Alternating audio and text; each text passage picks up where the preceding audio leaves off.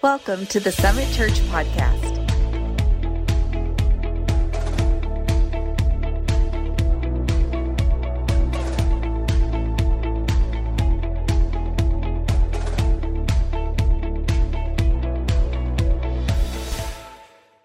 But we're going to continue our series, Developing Your Destiny.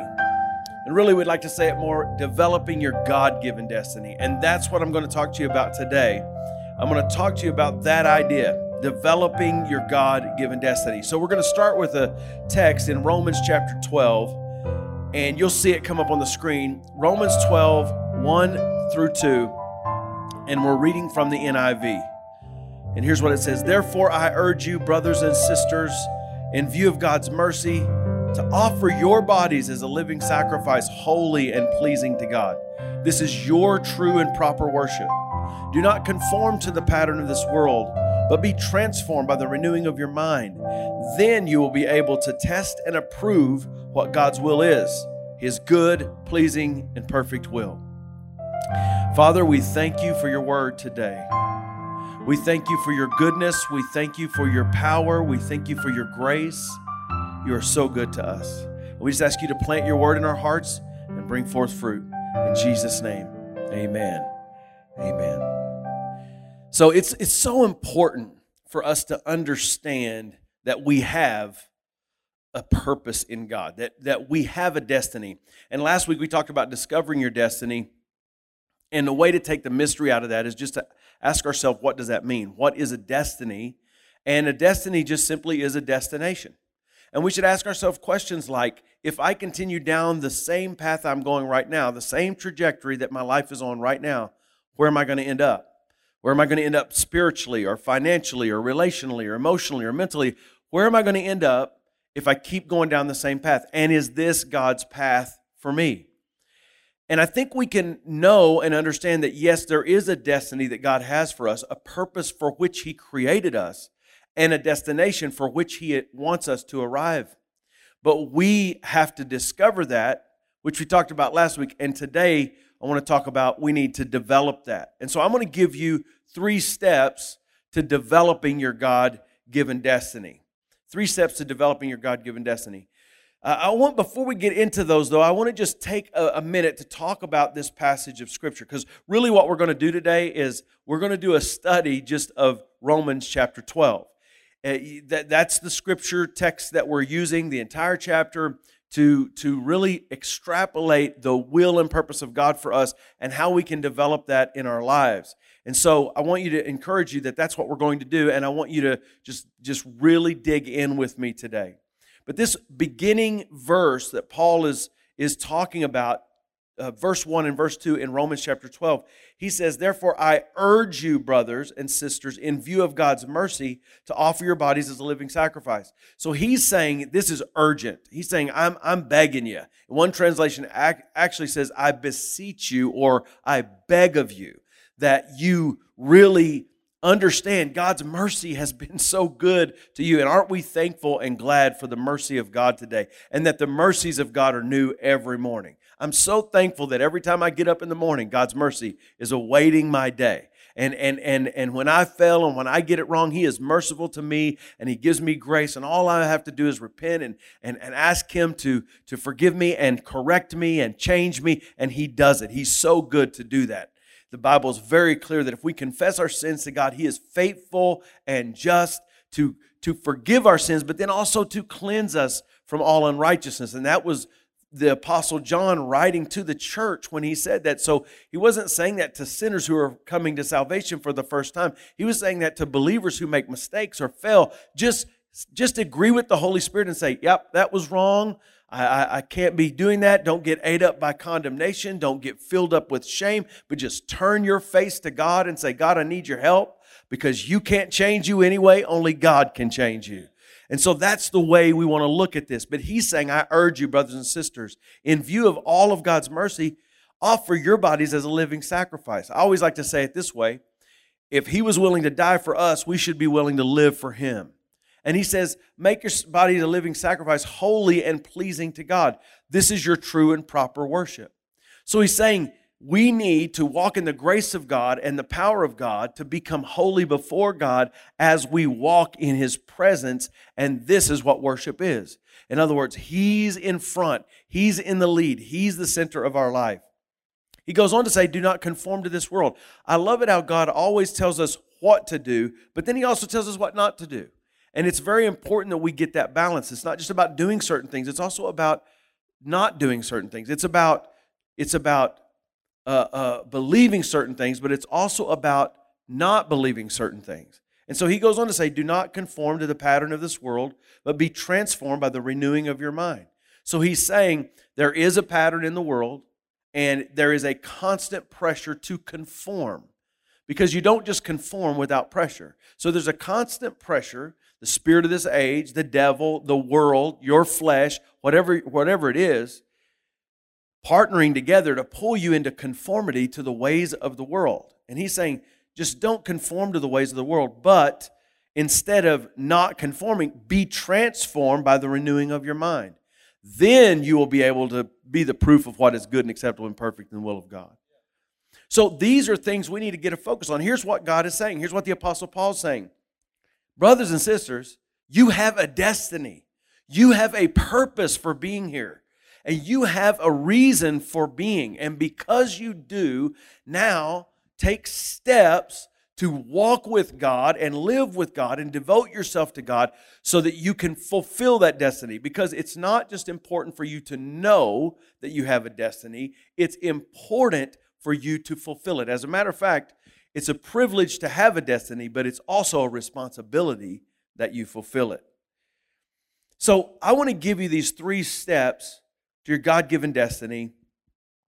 And I believe God's going to reveal some things to us as we talk about this that's going to really help us become and arrive at the destination that God has planned for us. And the first one is this, and it's not necessarily an easy one. It's just the first one. And here's what it is. If we want to take steps to developing our God-given destiny, the first step we need to take is, now listen what I'm saying, total commitment to God. Now, I know a lot of times in our culture today, in our thinking today, we a lot of times just think that Christianity is about coming into a relationship with God by praying a prayer.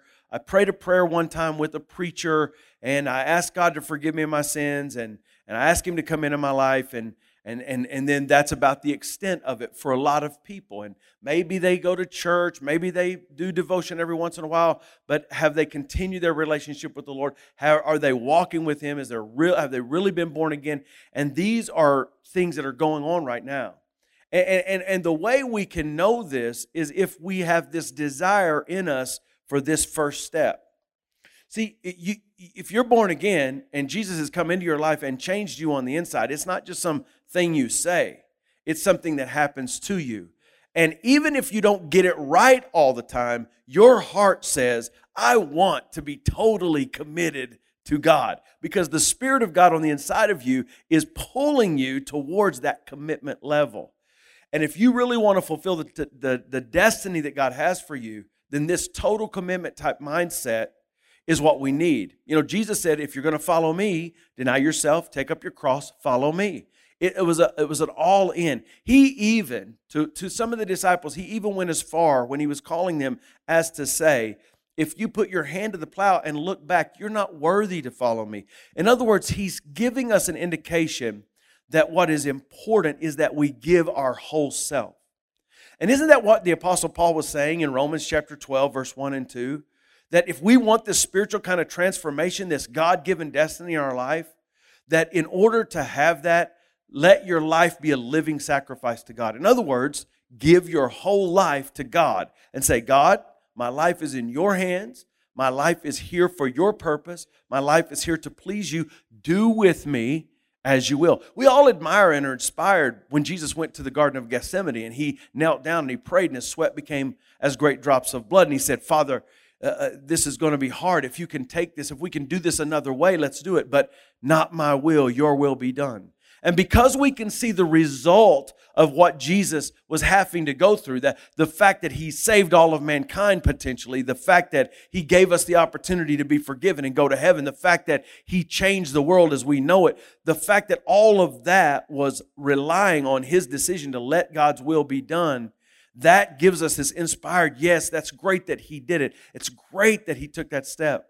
But that is the same step that we should be taking every single day. That total commitment step that says, God, my life is yours. You saved me. You created me. You regenerated me. Now sanctify my life for your use. Use me. Take my life and make it what you want it to be. Romans chapter 12, verse 3 through 8, it says, for by the grace given me, I say to every one of you, do not think of yourself more highly than you ought, but rather think of yourself with sober judgment, in accordance with the faith God has distributed to each of you. For just as each of us has one body with many members, and these members do not all have the same function, so in Christ we, though being many, form one body, and each member belongs to all the other members. We have different gifts according to the grace given to each of us. If your gift is prophesying, then prophesy in accordance with your faith. If it's serving, then serve. If it's teaching, then teach. If it's to encourage, then give encouragement. If it's in giving, then give generously. If it is to lead, do it diligently. If it is to show mercy, do it cheerfully. Now, I want you to notice that each of these things that he describes as things that we can do, gifts that we have, each one of us can do every single one of those gifts. Every single one of us, and we should, as believers, we should be functioning in prophecy. We should be functioning in serving, and prophecy in this context is just the proclamation of the gospel. So we should be prophesying. We should be serving. We should be teaching. We should be encouraging. We should be all of these things, giving. All of us can do all of these, but the truth is, God has gifted us and given us strength in specific areas of these. So in a sense, we should generally be doing all of these. These should be characteristic of our life. But there are some of these that God has gifted us at a higher level that we should really be focusing on and functioning in. It's one of those, what I called landmarks last week about purpose. This is a sign of the direction your life should be going. Now, you have to understand total commitment. When he's talking about total commitment here, he's saying, don't think of yourself more highly than you should. You know, I know we live in a society where we think the answer is to make everybody feel good about themselves. And I'm not ridiculing or minimizing the need for people to have high esteem. I believe it's important that we have worth and that we know our worth. But I also believe that our worth shouldn't be coming through some emotional mechanism or methodology that the earth or the world gives us. I believe our worth should be coming from our identity in Christ, because God's the one who created us. His image is on us, and we should be finding our identity in Him, and in Him we should esteem ourselves highly. But we have much more of a problem because we esteem ourselves too highly. We have become so prideful that we think we're more important than anything.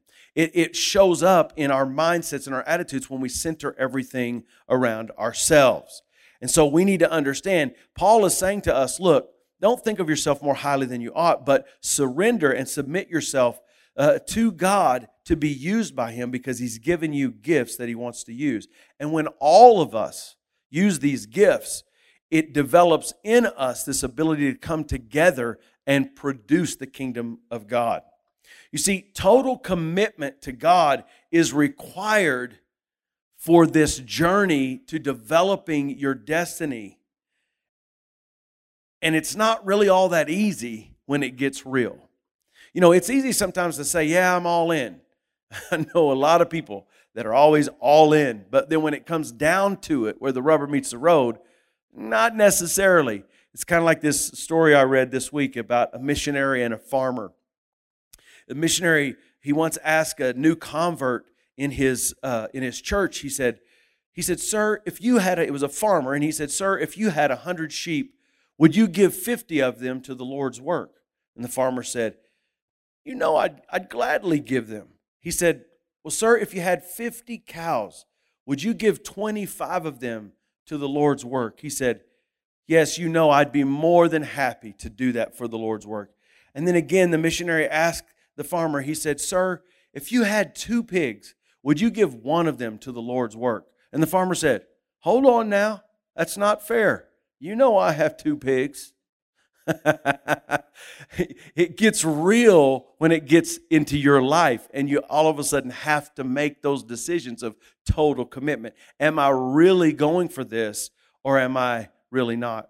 And I just want to encourage you as a pastor in your life today. I want to encourage you, listen, the best life, the abundant life, the fulfilled life is the life where we say, God, develop your destiny in me. Whatever your purpose is for me, I want to be totally committed to that. I'm praying for all of us, Summit Church, that we start feeling like, man, if it's not for the purpose of God, it's a waste of my time.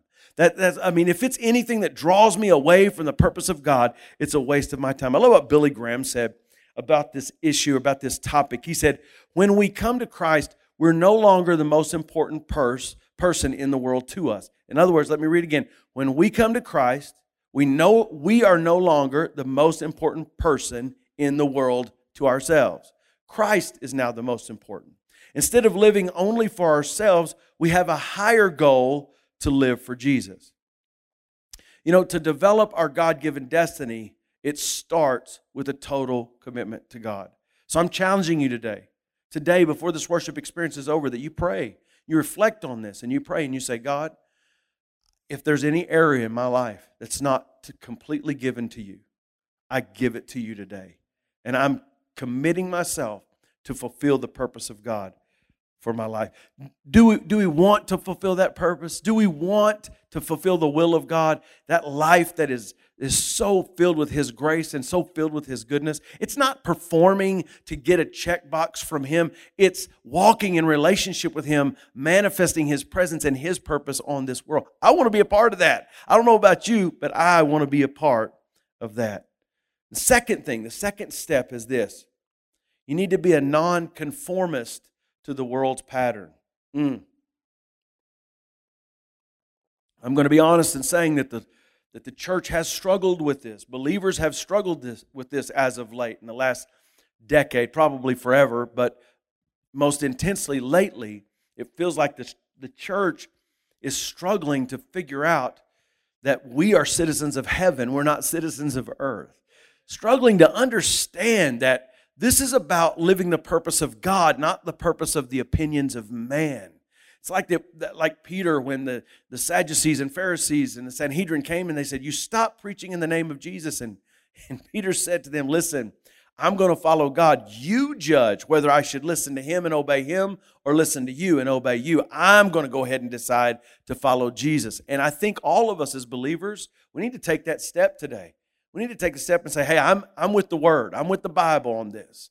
I'm with the ways and will and purpose of God on this. And I'm not going to allow myself to be conformed to the pattern of this world. Really, honestly, we should be counter to the culture. We should be counter to the way the world does things.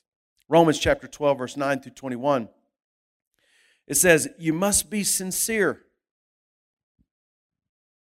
You must be sincere, authentic, real. You know, sometimes we're so busy trying to be right that we're more concerned about the way things look than the way they are.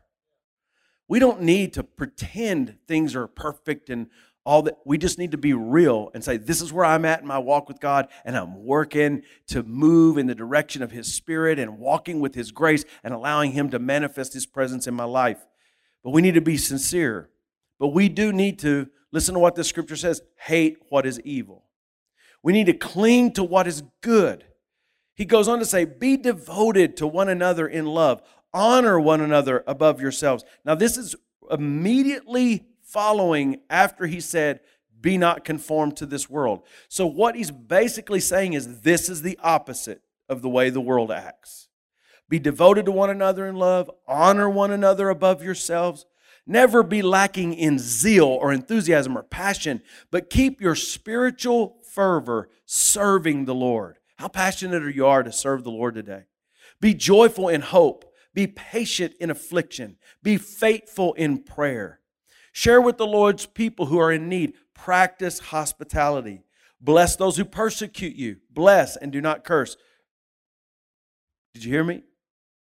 Bless those. I see in our culture where people are kind of shifting away from Christianity, where our in this postmodern world, we're not considered less. A lot of people don't consider America a Christian nation. I know we do, but most people don't. That may have been our founding, but a lot of big percentage of people in the world, in the nation today, are not Christian. And I see that there is some persecution, slight kind of, maybe I wouldn't call it actual persecution, but I'd call it speaking words about, or trying to keep us out, or trying to shut down or cancel our point of view. I see it.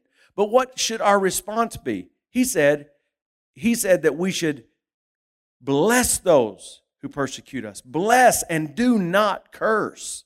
Rejoice with those who rejoice. Mourn with those who mourn. Live in harmony with one another, and do not be proud, but be willing to associate with people of low position. Don't be conceited. Do not repay anyone for evil. Be careful to do what is right in the eyes of everyone. In other words, it's not saying do what everyone thinks is right. What he's saying is do what's right in view of everyone else. As people are looking at your life, they should see somebody who's not doing what everybody else is doing, but they're doing what is right. And he goes on to say, if it's possible, as far as it depends on you, live at peace with everyone. Do not take revenge. Our spirit shouldn't be get back and fight back and you can't do that to me. No, it should be love and prayer and blessings and no revenge. And he said, my dear friends, leave room for God's wrath. For it is written, it's mine to avenge. I will repay, says the Lord. On the contrary, if your enemy's hungry, feed him. If he's thirsty, give him something to drink. In doing this, you'll be putting burning coals of fire on his head. Here's what it's saying. It's saying it's God's job to judge. It's our job to love.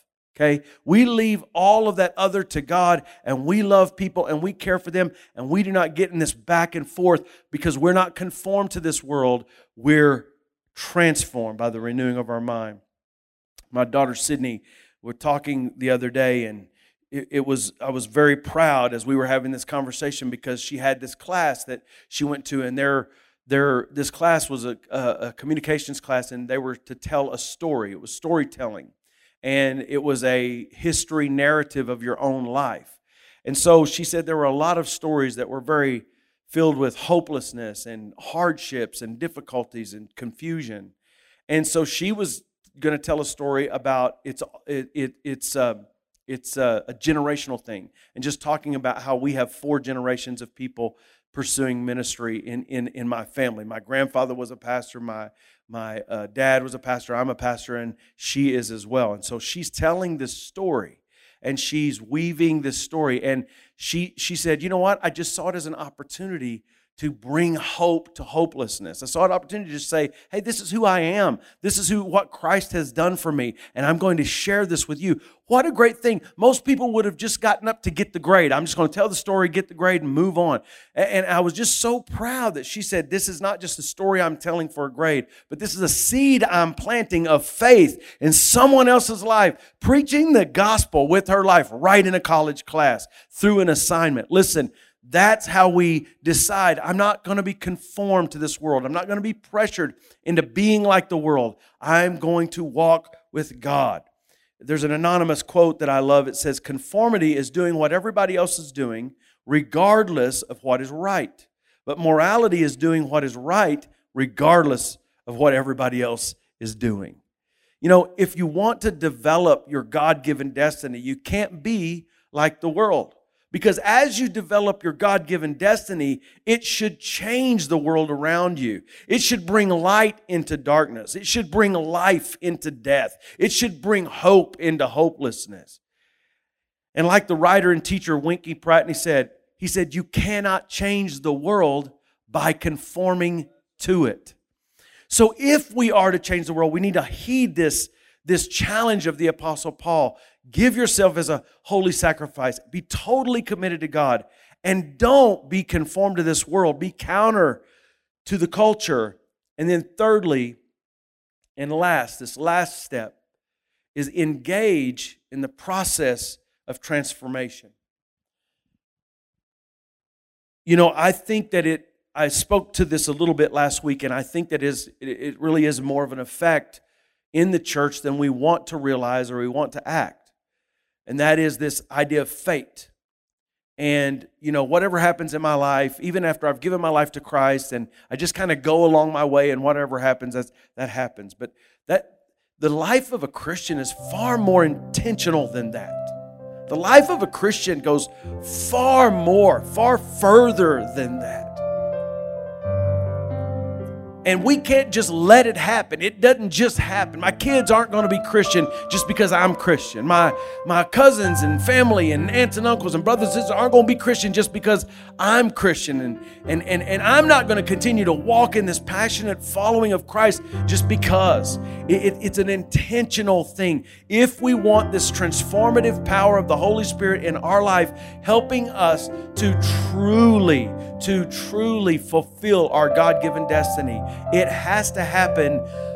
It will only happen by our engagement in the process. You can't just sit back and God's going to do it in your life. No, you have to engage God with your faith, and He will do it. You can't do it for you. He can do it for you, but you have to engage. So the third step is engage in the process of transformation. Romans 12:21 says, do not be overcome by evil, but overcome evil with good. In other words, he's saying, don't just play defense, play offense. Come on. Don't just say, devil, I don't want you to get me. Say, I am living a life filled with purpose, and I am going to live on purpose, for purpose, and I will arrive at the destination God has for me because I am totally committed to it, and I'm not conforming to the world, and I am going to engage in the process of God changing my life. You see, sanctification is the act of God setting you apart and making you holy. And it's in this continuation of spiritual formation and renewal in the form of a journey over time and pressure that creates in us the heart of God. God transforms us into the image of Christ. Romans 8:29 says that's the whole purpose, that you are predestined to be conformed into the image of His dear Son. Not conformed to the world, conformed to Jesus. It is all done. All of it is done by the renewing of our mind according to God's Word and His will and His ways, and by the power of the Holy Spirit. That's how it's done.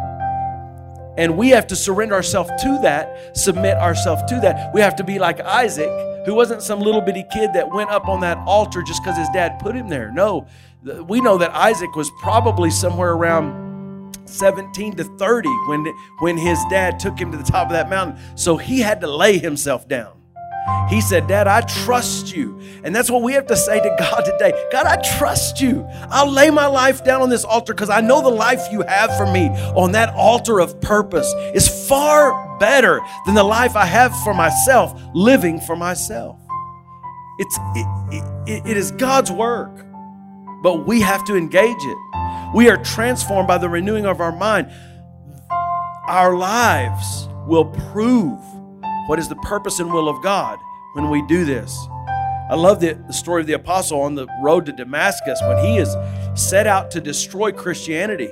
And he's on the road to Damascus and he's just going to get some arrest warrants and he's going to put some Christians in prison. He thinks he's working for God. In his religious zealotry, he's going to put a stop to this nonsense because that's not God and we're not going to let that happen. And on that road, Jesus appears to him and he falls down and a great light shines. And Jesus said, Paul, why are you persecuting me? And Paul does something that we should all do. He said, who are you, Lord?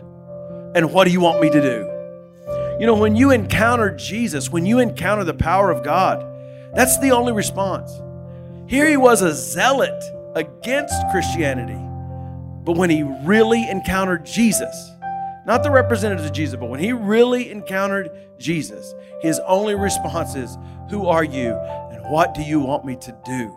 He engaged the process of transformation. I'm ready. Just tell me. And he told him. And now we are affected by Paul's submission to the destination that God had for him. I love what Dwight L. Moody said. He said, the Bible was not given for our information, but for our transformation. We complicate things so much of the time. And it reminded me kind of the story of the Lone Ranger and Tonto. I don't know if you ever watched that when you were a kid. I loved that. When I was a kid, I just watched every one of those every time it would come on. And but I heard this story the other day, and the Lone Ranger and Tonto were camping in the wilderness. And after they got their tent all set up, both men were tired, and so they fell asleep. And some hours later, Tonto wakes the Lone Ranger up, and he says, "Kimosabe, look towards the sky. What do you see?" And the Lone Ranger replies, "I see millions of stars." And Tonto says, "What does that tell you?" And the Lone Ranger ponders for a minute, and then he says, "Well, astronomically speaking, it tells me there are millions of galaxies and potentially billions of planets. Astrologically, it tells me, Tonto, that Saturn is in Leo. Time-wise, it appears to be approximately 3:15 in the morning. Theologically, it tells me that the Lord is all-powerful and we are small and insignificant. Meteorologically, it seems that we will have a beautiful day tomorrow." And then he turns to Tonto and he says, "What does it tell you?" And he said, "It tells me that someone stole our tent." We have to do something if we're going to fulfill the destiny of God. And that is, we have to move to the place where we realize this is more than a cerebral process. It's a spiritual process. It's more than a mental assent. We don't go through this process of knowing Christ, being led by His Spirit, being renewed by His Word for our Christian information and education, or even for behavioral modification. We do it for a total spiritual transformation. If you want, and I know you do in your heart of hearts, if you want to develop your God-given destiny, you must engage in the process of transformation.